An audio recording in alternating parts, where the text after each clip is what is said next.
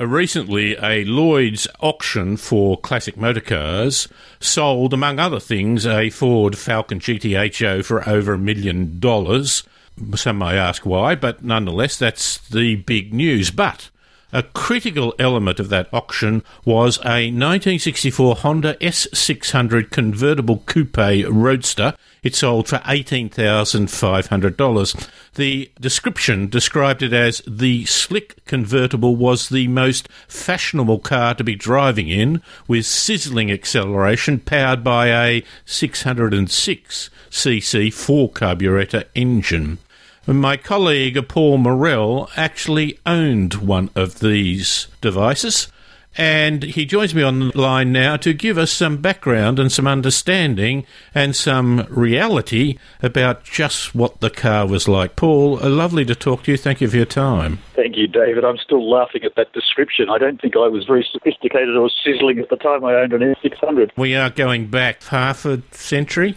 Yes, thank you for reminding me. Yes, we are. We're going back to, in my case, 1966. The S600 was actually launched in 1964. On a scale or a balance of being the most fashionable car versus being one of idiosyncrasies, where would you place the Honda S600? I would place it well down the list of idiosyncrasies. It was one of those cars that people would point at and laugh the same way as many people pointed and laughed at smart cars. It was so small and so jewel-like that most Australians just didn't understand the principle at all. And this little tiny car, revving its poor little heart out because it was red-lined at 9,500 revs, just was completely outside their frame of reference. Because it used a motorbike engine, didn't it? It was essentially a motorbike engine. Honda used, obviously, the technology and the understanding they had from building motorbikes. It wasn't actually a Honda motorbike engine, although a lot of the technicalities of it were. It had needle roller bearings, so it had no oil pressure officially. It ran 4 little K-hin carburettors, which were always a wonderful thing to try and tune. It was an amazing little engine. It was all alloy. Back in those days, we'd buy cars, and the first thing you'd do was strip down the engine and return them to their original specifications, which was called blueprinting at the time. We did the same thing with the Honda and realised that their tolerances were so far beyond anything we'd ever seen that we just quietly shook our heads and put it all back together because they were spot on to the tolerances even after a couple of thousand kilometres. Amazing little car. It was ahead of its time, but perhaps Humphrey would call it a brave decision, that perhaps you were an early adopter. You were taking on something. I'm desperately trying to justify your decision here, Paul. Yes, I know. I'm still trying to justify my decision almost half a century later. Is that the one that had an interesting drivetrain? Yeah, this was chain-driven, once again, from the motorcycle technology.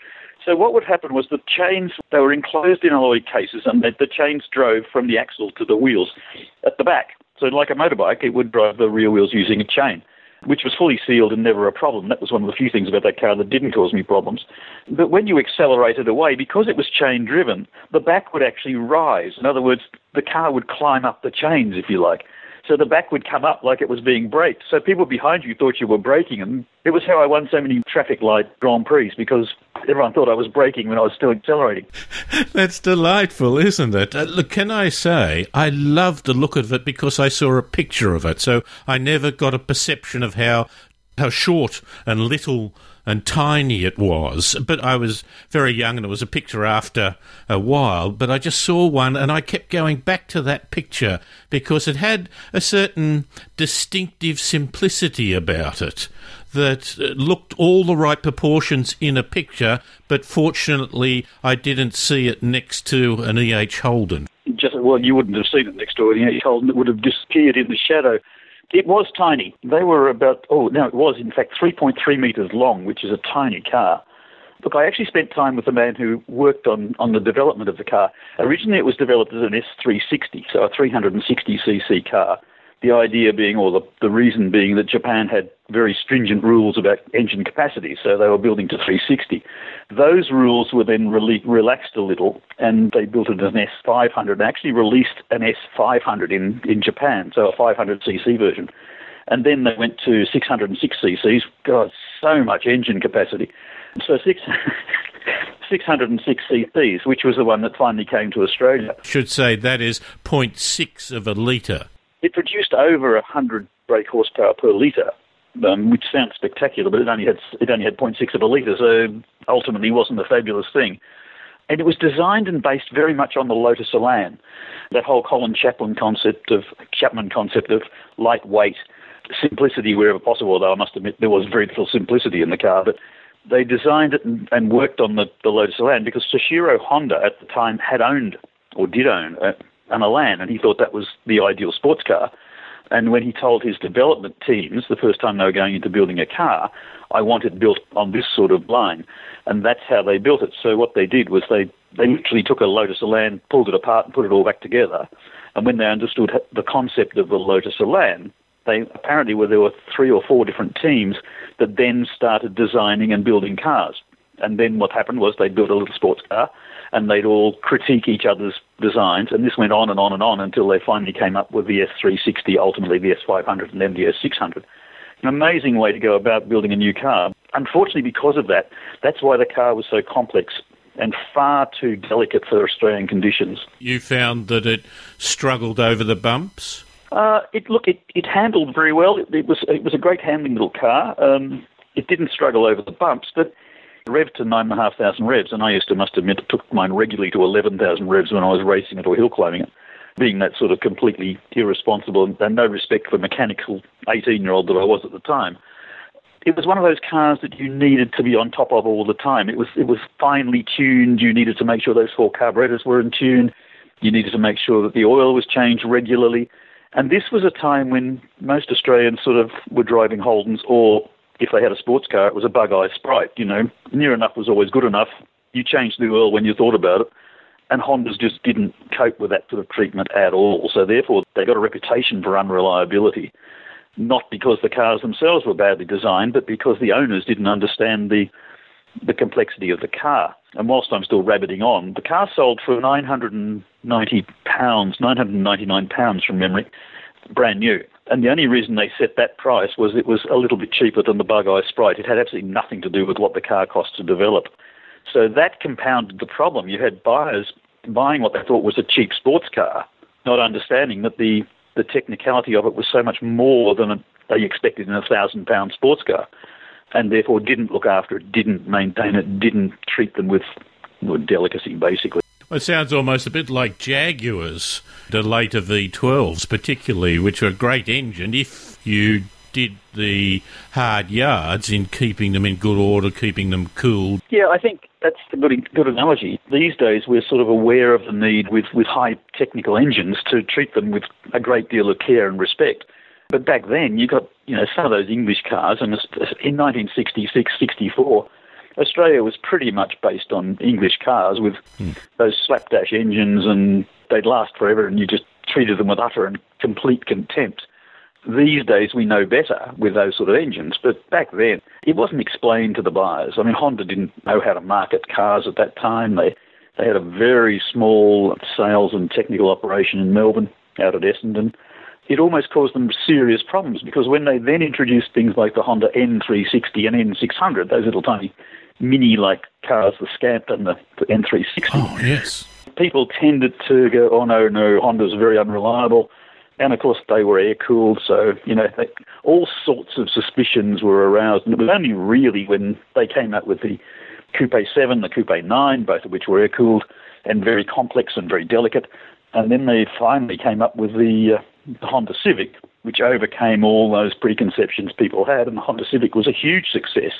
But it took a long time for them to live down that reputation for fragility and delicacy that the S600 created, and its subsequent car, the S800, which was a little less delicate and didn't have chain drive. So an interesting, brave move, and Honda used Australia very much as their test market, very much as their let's see how this works in the Australian market.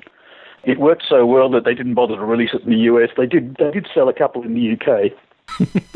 Now, the movie Malcolm used a little Honda buzz box, I think. That was the Honda Z. Yeah, the Honda Z. That's an indication of its quirkiness, wasn't it? That it wasn't mainstream. The Z was a delightful little stick.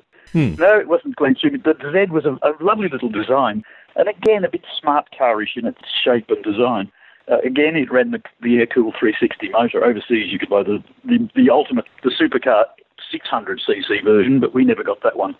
It was reasonably successful for its time, in very small numbers, though.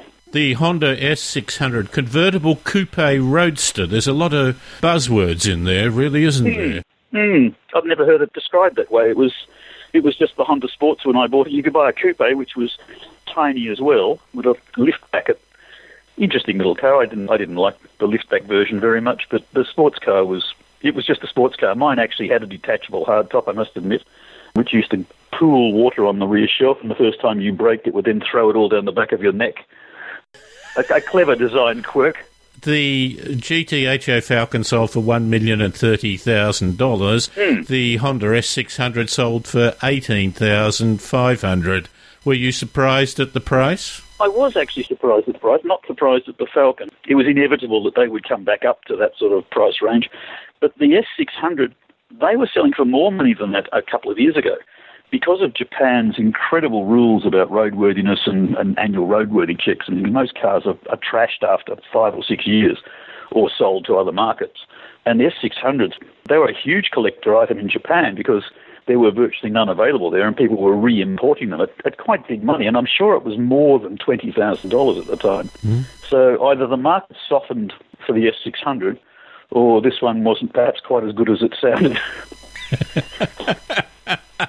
The most remarkable aspect of this little pocket rocket I'm reading here is its sophisticated engineering. The power unit is an aluminium 4-cylinder with double overhead camshaft, 4 single-throat carburettors and hemispherical combustion chambers. The 18,500, is that because of its technology or its rarity? It would be more because of its rarity, I think, David. I mean, it's a very appealing little car. As you say, it's quite pretty. It's taken a while for us to sort of fall back in love with Japanese sports cars. If you think about the Datsun Fairlady and the Honda S600 and some of the more exotic Japanese things, it's taken us a while to sort of appreciate how good they were or how advanced they were. And now it's coming back up again. I don't know where the S600 will go. As I said, they were worth much bigger money than that a couple of years ago. But yeah, rarity more than anything else. Not many of them survived. It's interesting that Honda brought out the S2000 at rev to about 9,000 revs.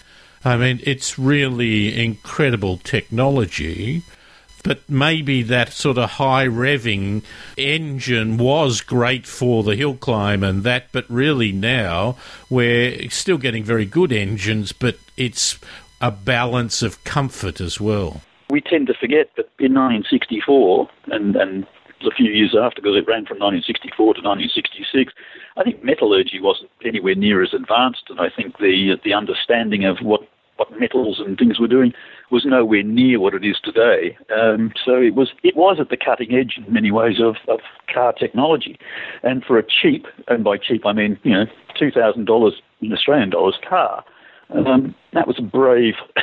In the words of Sir Humphrey, a brave thing to do, which ultimately may not have been the right decision. But it ultimately led to Honda where it is now. The notion is not how good is your decision, it's how good you live with your decision. It was. I mean, I think, speaking, if I was promoting it, I would have been talking about the technology, and I don't think Honda have even now explained quite how advanced that little car was and how far they took technology at the time. I mean, they only built, over the 3 years, the S600, I think they built 11,500, maybe 12,000, including the coupe, which, for a first car is okay, but hardly going to set the world on fire. If you're building a car, you'd probably not want to go that far out on a limb for your first car. In conclusion, when you sold it, had you felt you had been fashionable? Oh, no, I was never fashionable, David. Fashionable was never in my description. What I'd felt was I'd had an awful lot of fun with it. I rebuilt the engine twice in something like 30,000 miles, but that was my fault, as I said, because I over-revved it. It was, at that time, it was very much a sort of a postscript in automotive history. Paul, lovely to talk to you on that little historic note. Thank you very much for your wisdom and experience. Thank you, David. And we were talking there to Paul Murrell and the 1964 Honda S600 convertible coupe roadster, which sold at auction for $18,500.